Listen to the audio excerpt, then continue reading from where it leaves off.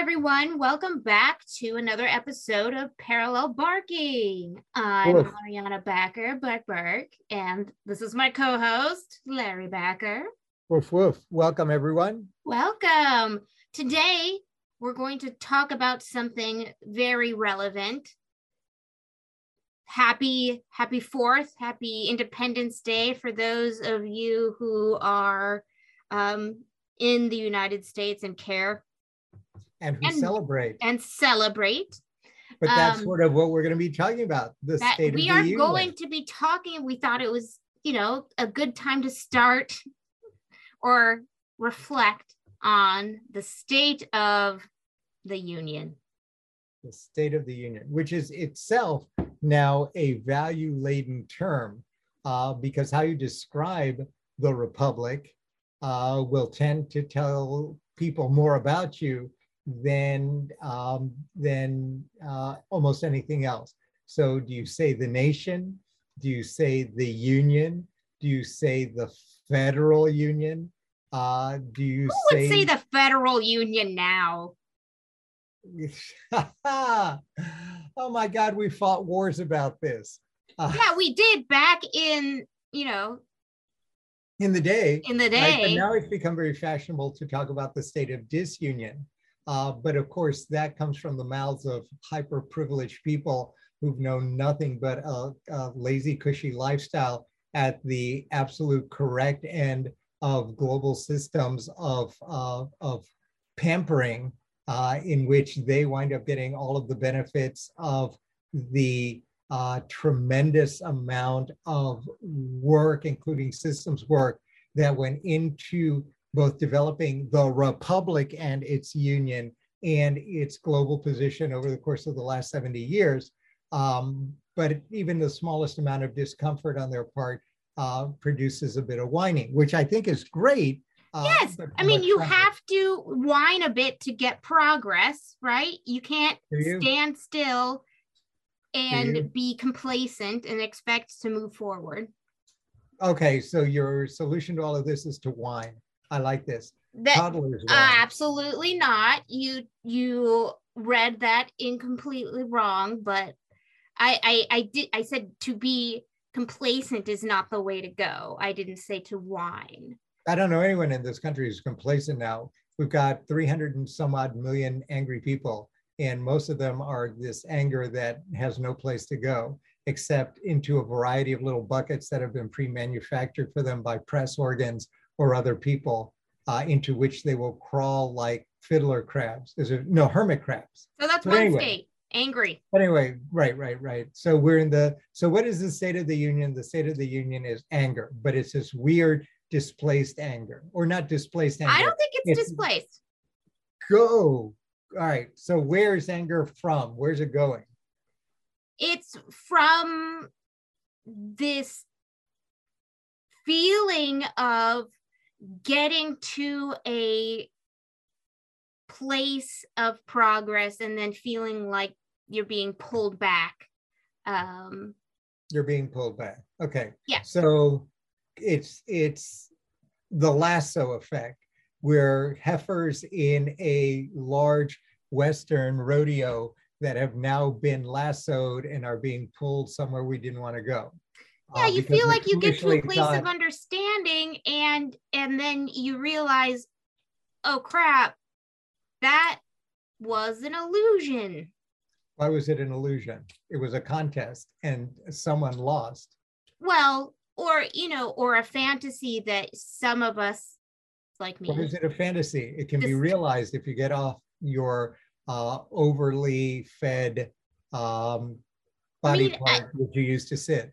Perhaps, I think right at this point, you're just trying to be contrary, but I think for a while, a lot of us Welcome to America. I think a lot of us were at least complacent with Roe versus Wade and thinking, hey, this is cool. We're not feeling like this is threatened. But Roe has been threatened for 25 years. Right. Complacency was fantasy, but it was fantasy of your own doing. since all the markers were there to say that there was at least one part of the union's population that was dead set on reversing it. Right. And if you sat and just binge watch TV shows and then express surprise when it happened, well, who do you have to, at that point, yeah, you're angry, but you should be angry at yourself rather than angry at the people who were far more successfully strategic about. Everybody should see his face right now. His nose is literally up in the air. It is up in the air. And the reason it's up in the air is that, look, the State of the Union is what we make it. It is a union that was meant to be not so much fragile as maybe angry is a good way to say it, and dynamic. And we're at a point where, and we've already had discussions, where I stand, if we're looking at it slowly from the lens of abortion and women's rights, where I stand. And I have made it very clear that I thought this decision was, while plausible, unfortunate, and from my perspective, wrong on a number of different levels. But that's when we're looking at the State of the Union, we're looking at a context in which factions fight. If you fight hard enough for at least some time, you may get something, and then you have to defend it. It's a very turbulent internal sea. But that really goes to a kind of surface view of the state of the Union. We've been fighting like cats and dogs for 200 and some odd years over all kinds of things, and then we die. The next generation comes, thinks whatever it was we were fighting about is ridiculous, and then they go and have life and death contests about whatever it is that makes them crazy, right? But that's the expectation. And right now, a lot of people, quite justifiably, are very unhappy about the way in which turbulence is going. But when we talk about the State of the Union, let's stop for a minute and think about a deeper issue with respect to the State of the Union. That is, how stable is it? How confident are we that we want to continue to play in these turbulent seas? That's what makes this really interesting, because you can't reduce the nature and robustness of this republic to a deeply tragic and unfortunate jurisprudence with respect to women's autonomy. That is as temporal as the 9 judges, as the mortality of the 9 judges who made it. Well, I didn't want to just concentrate on that. That's not the only thing going on. Obviously, we're having school shootings. We're having climate change is causing natural disasters like we've never seen before. Right. So there are all kinds of challenges. Inflation is at the levels, and possibly stagnation is at the levels we haven't seen since before you were born. The challenges to American, not hegemony, but to American vanguard leadership in the world order has not been as strong since the heyday of the Soviet Union and the coalition of developing states in the 60s, 50s, and 60s. There's all kinds of things, but there's always all kinds of things that are going on. Every generation has a series of enormously important challenges, both internal and external. In the 40s and 50s and 30s, it was the fundamental issue of race and racial divisions. Now it's racial solidarity.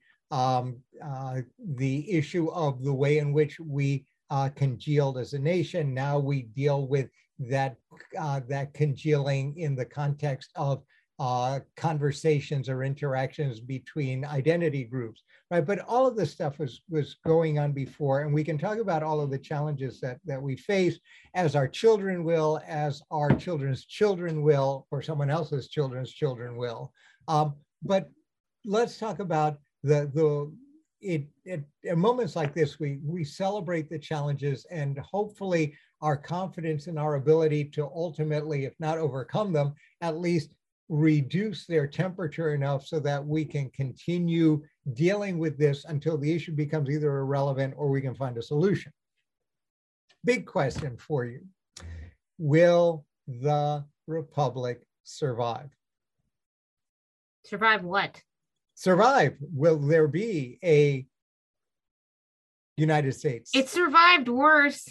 Aha. Okay, good. So you're confident that it will survive. There are a number of people who are less confident, either because they relish the idea, because they view the United States as extraordinarily decadent or corrupt, depending on your political persuasion, left, right, or whatever your ideology is, that there's something fundamentally wrong with the nation, either represented by its system, represented by its culture, represented by its lack of solidarity. There's a million different reasons. But for these people, they relish the idea of the Republic falling apart and dying.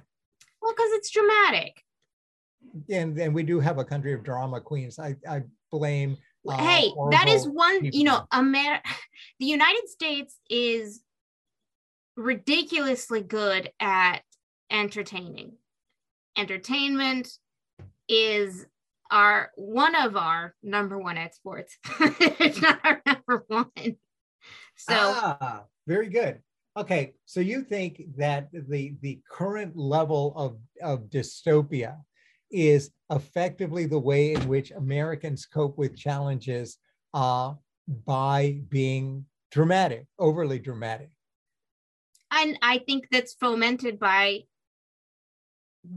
way of the media, by way of what kind of coverage and how long that coverage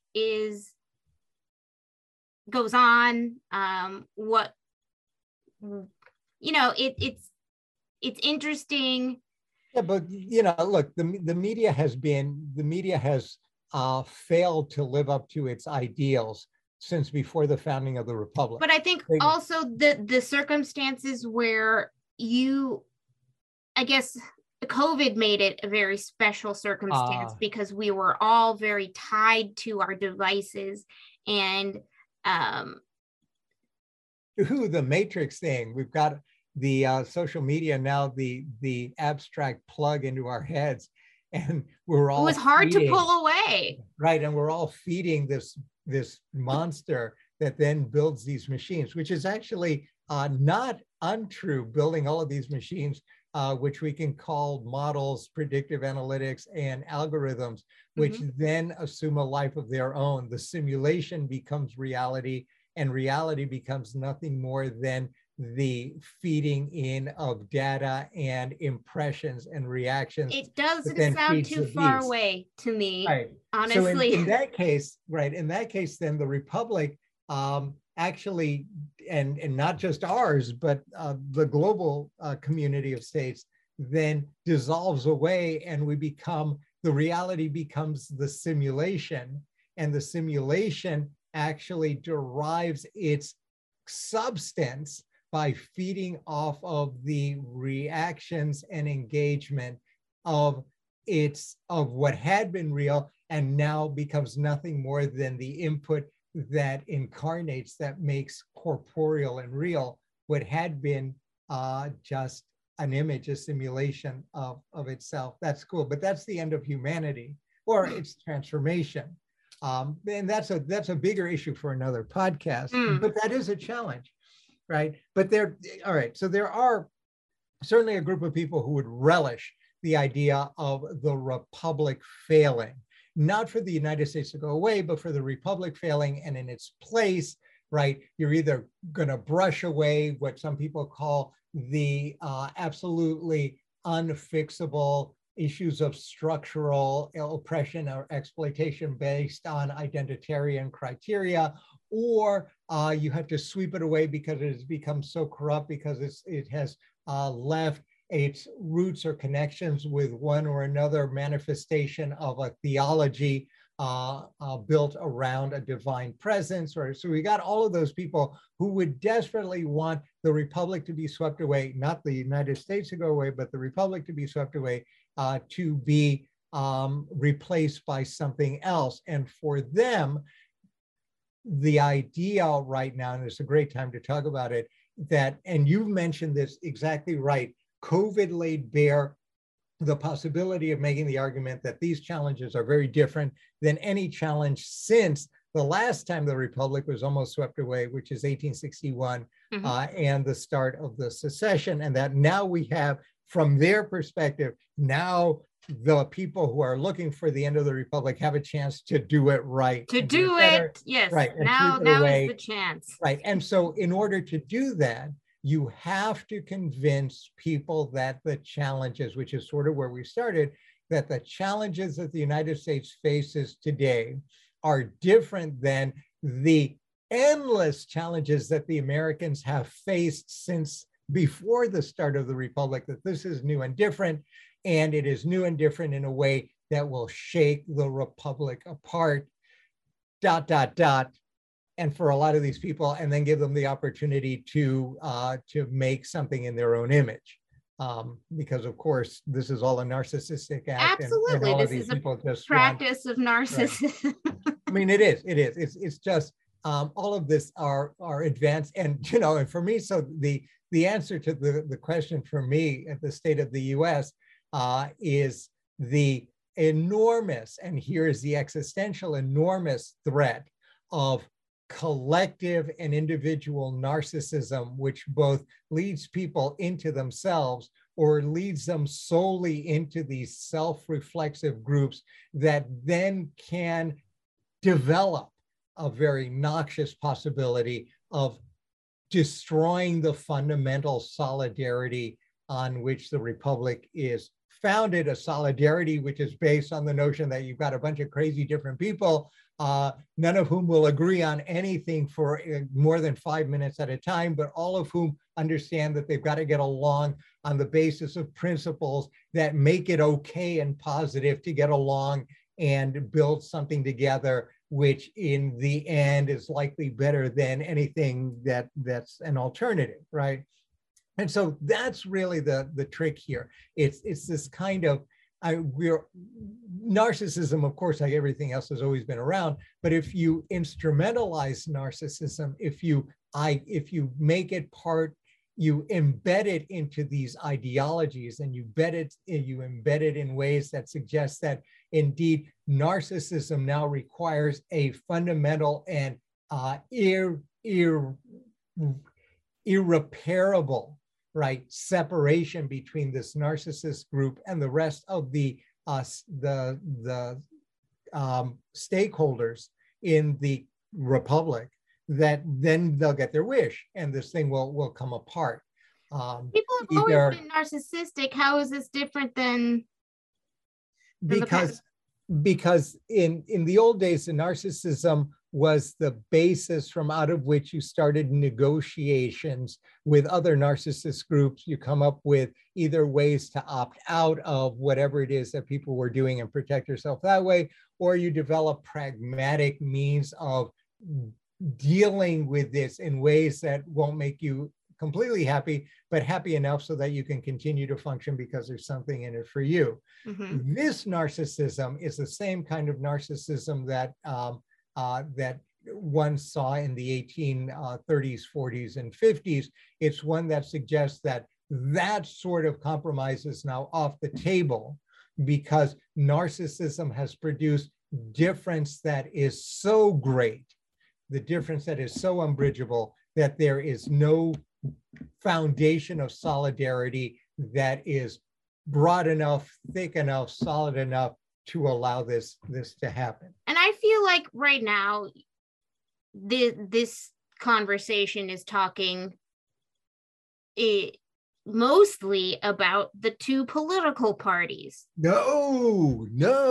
That's what it sounds like to me. I know you want to talk. I know you're talking about the general public, but it doesn't sound like that to me.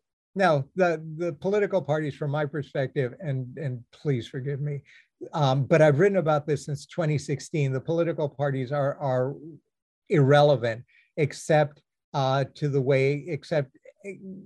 the extent that, for example, press organs and other social collectives are. They're not relevant. Irrelevant. They're useless. Well, they're actually getting in the way. They Yeah, represent, that doesn't mean it's irrelevant. That means they're and there's troublesome. no, and yes, and they're still powerful, but they're powerful in a kind of anachronistic way. They represent the past. They have to some extent broken up in ways that don't make any sense. And so when I'm talking about this narcissism, I'm not talking about political parties. This is like talking about the 20th century. Who cares? I mean, I care as a historian when I'm looking at history, but I don't really care now. I'm looking at identitarian narcissism, which may be political or economic or social or cultural or racial or ethnic or based on anything that will allow a group to believe that what You're joins just them talking together. about a general zeitgeist that you think exists. Yeah, identitarian politics has become the thing in this country over the last 20 or 30 years. And it has become, I think, to some extent, a force that is far more powerful than the role of the old political parties, which was to bring all of these disparate groups together in some kind of, again, rambunctious and not always agreed group that would band together for some limited purpose. But that may not be possible now. So anyway, so my contribution to this, the state of the republic, I worry about this kind of solidarity eroding narcissism, and I worry about this this tendency among some, and my guess is including some in the elites, that are desperately looking to engage in those actions that may make it more likely for the republic to come apart. But then you've got a bunch of other groups, crazy groups, and I'll group these crazy groups into two camps. There's a million more camps, but two big camps. The first one, and this is the Roe versus Wade camp in a sense, although they were very clever in the way in which they hid what they were doing behind the old notion of federalism for Roe versus Wade. The first camp is the I want to go back to our starting state camp, that we have moved too far and in too weird a direction, and that the only thing that will, quote unquote, save the republic is to purify us. It's kind of the traditionalist purification group. All kinds of societies have had weird zealots with purification agendas forever. But this purification agenda group is now fairly powerful. Purification agenda groups, because they're also arguing amongst themselves about what the state of purity looks. But that's one camp. So they want to bring us back or purify us.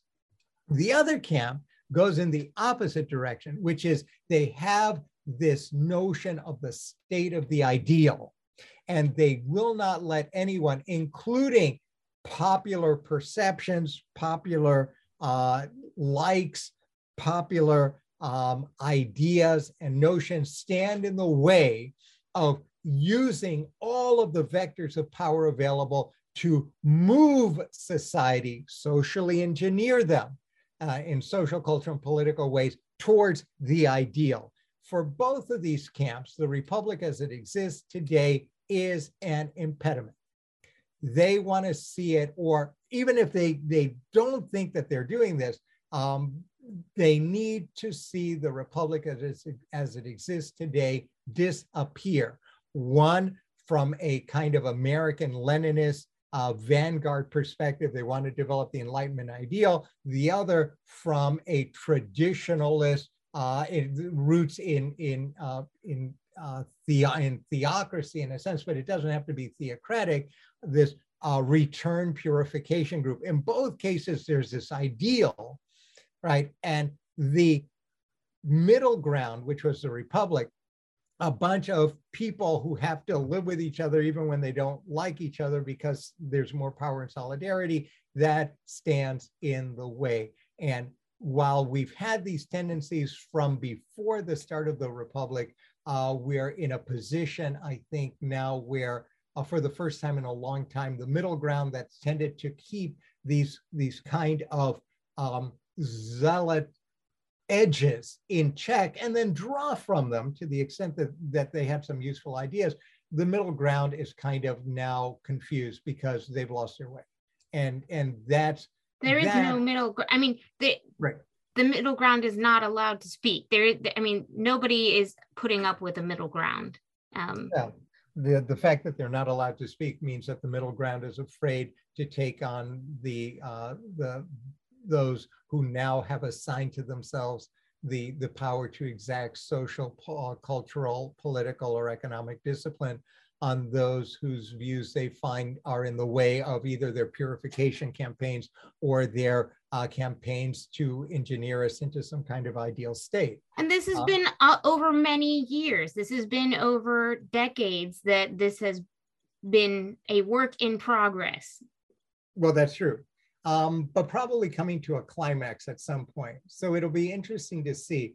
My gut tells me that the Republic, of course, will survive, but I'm heavily, and just so that you know, I'm heavily invested and a huge fan of the Republic for all kinds of reasons, including that it was this Republic, as messy as it is, that was one of the few that took us in and allowed us to come in, welcomed us, and allowed us to do what we can. Clearly, other people from other groups would have a harder or an easier time, but there's that for me. So I remain a big fan, as frustrated as I constantly am. I tend to look. But that's also a luxury. For millions of people who find their way in this country over the course of the last 150 years, less of a luxury. For those who did less well, that is a reminder to us that we could do better. Yes. But not an indictment of the system itself, unless, of course, you believe that once you reach the ideal stage of purity or this vanguard enlightened state, that all of these failures will disappear. And that's, of course, where things go wrong. I do have a question. I do, because Democrats are now yelling at the top of their lungs, if Republicans are voted into office, there's a risk that there will be a national ban on abortion. That's true. How would that happen? Because the whole thing was, we're going back to federalism. Let's throw it back to the states. Right, and the states have been doing exactly what they're doing. So some states are going to put into their constitutions the protection of the autonomy of women. Other states are going in the opposite direction. So states are doing what they're supposed to do. 50 states, 100 opinions. And then they're fighting against each other. Okay, fine, you wanted federalism, now you got federalism. But you're right. So the idea is, I guess, that if the Republicans come in, that there will be a Republican United Front and that they will do everything in their power to make abortion impossible.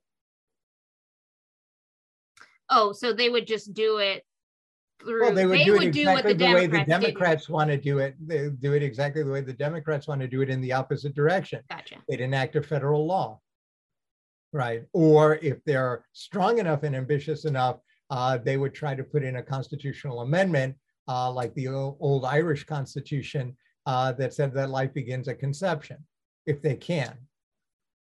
So that's the fear. But again, we're back to abortion. But it also, and it's interesting because really abortion, and we talked about this before. Well, it was a good lead-in. Abortion is pulling the thread through. By pulling that thread, the entire political house of cards comes down. The jurisprudential and political house of cards comes down. So maybe it is a good idea to view the State of the Union through the lens of women's autonomy or the rights or responsibilities to the unborn, however you want to look at it. But yeah, they can do that. And then, as is customary in this country, there can be resistance. And there will be resistance. There will be tragedy. There will be martyrs. There will be lots and lots of volatility. And then the result will be instability. because I do not expect that this isn't like a huge fight over whether the interstate highway is going to go through town A or town B, and then town A gets really mad because it goes through them and not town B, so half the town gets knocked down. But it's done. This is something that is far more fundamental. So we'll see what happens. And of course, we've got just a little bit of time, but we should talk about this. To what extent should others care about the state of the American Republic? And by that, I mean the Europeans, the Chinese, the Russians, the Ukrainians, the Latin Americans. To what extent do they have a stake in this? Well, I mean, it depends on how intertwined they are with us and our economy, and how much they rely on the fact that our military presence is either there or not there. Yeah, okay. That's pragmatic. Another way of looking at it is to suggest a couple of things. One, if the Republic fails, then it is that certainly sends a message that there isn't a single system on Earth that is not also subject to rupture, which means that all kinds of systems that they believe are eternal may wind up now being easier to challenge, because the one system that no one thought could possibly fail is both unstable and may, right? The second problem is, of course, is that you're not dealing with a very small, I could give you a name of a country, but then I don't want to offend anyone, of a small country that has very little influence outside of its borders. There is a tremendously important set of networks and network relations on a variety of levels that start from the US as a hub and goes out, radiates out. What happens in this republic has significant effects outward, and it may well be that it will be in the interest of the friends, colleagues, supporters, allies of this republic to do what they can to save it, including perhaps intervening to ensure its stability and to protect and aid those among us, and there are a whole lot of us, who view the kind of purity ideal state threat, the states of disunion, of fractured solidarity, as something that ought to be rethought and temperature brought down and then re-embedded into what had been a rambunctious but fairly stable democratic Republican structure. So it's possible. In the meantime, of course, this kind of self-reflexive period may also give states that view themselves as our competitors or enemies the opportunities to check off their wish list of things that they would like to do but couldn't do because they were afraid of the vigilance of the Americans. What do you mean might? Yes. Well, right. And so, the State of the Union is actually in part a question about what is the state of the world order. And to the extent that we continue to indulge in this kind of, as you put it, and it was brilliant, this kind of made-for-TV drama, this Housewives of New Jersey kind of approach to internal conversations, the more likely it is that we will find that while we are arguing about this, people will be stealing, this is the Housewives of New Jersey, people will be stealing our Mercedes that are parked outside and then burning our house down, and we will be just shocked. And it is such a drama. The whole world is watching. It's not just us. It's not, it's everyone. And it's because, as you were saying, I mean, there are interests in keeping the United States going. Yes, healthy, crazy, healthy, stable in its own way. And I think on that note, I will wish this republic a very happy birthday. Yes. With hopes of another countless number of centuries as crazy and as apparently temporally dysfunctional as it is in every single age, but strong and stable in its own way, going forward in the project that was started in, however flawed it is from our perspective today, you know, blah, blah, blah, blah, blah. The seeds there have kept us going. The seeds we plant today will keep us going for centuries to come, hopefully. And so happy birthday. And I agree. Happy birthday. Happy Independence Day. I think this is just, you know, another swing in the pendulum. And right. But the adults among us, you know, we all got to play. We got to play. If we kick back. Yeah, we got to engage. So. All right. Well, having said that, I'm now going to engage in fireworks. Oh, happy day. Woof, woof. Bark, bark. See you later, everyone.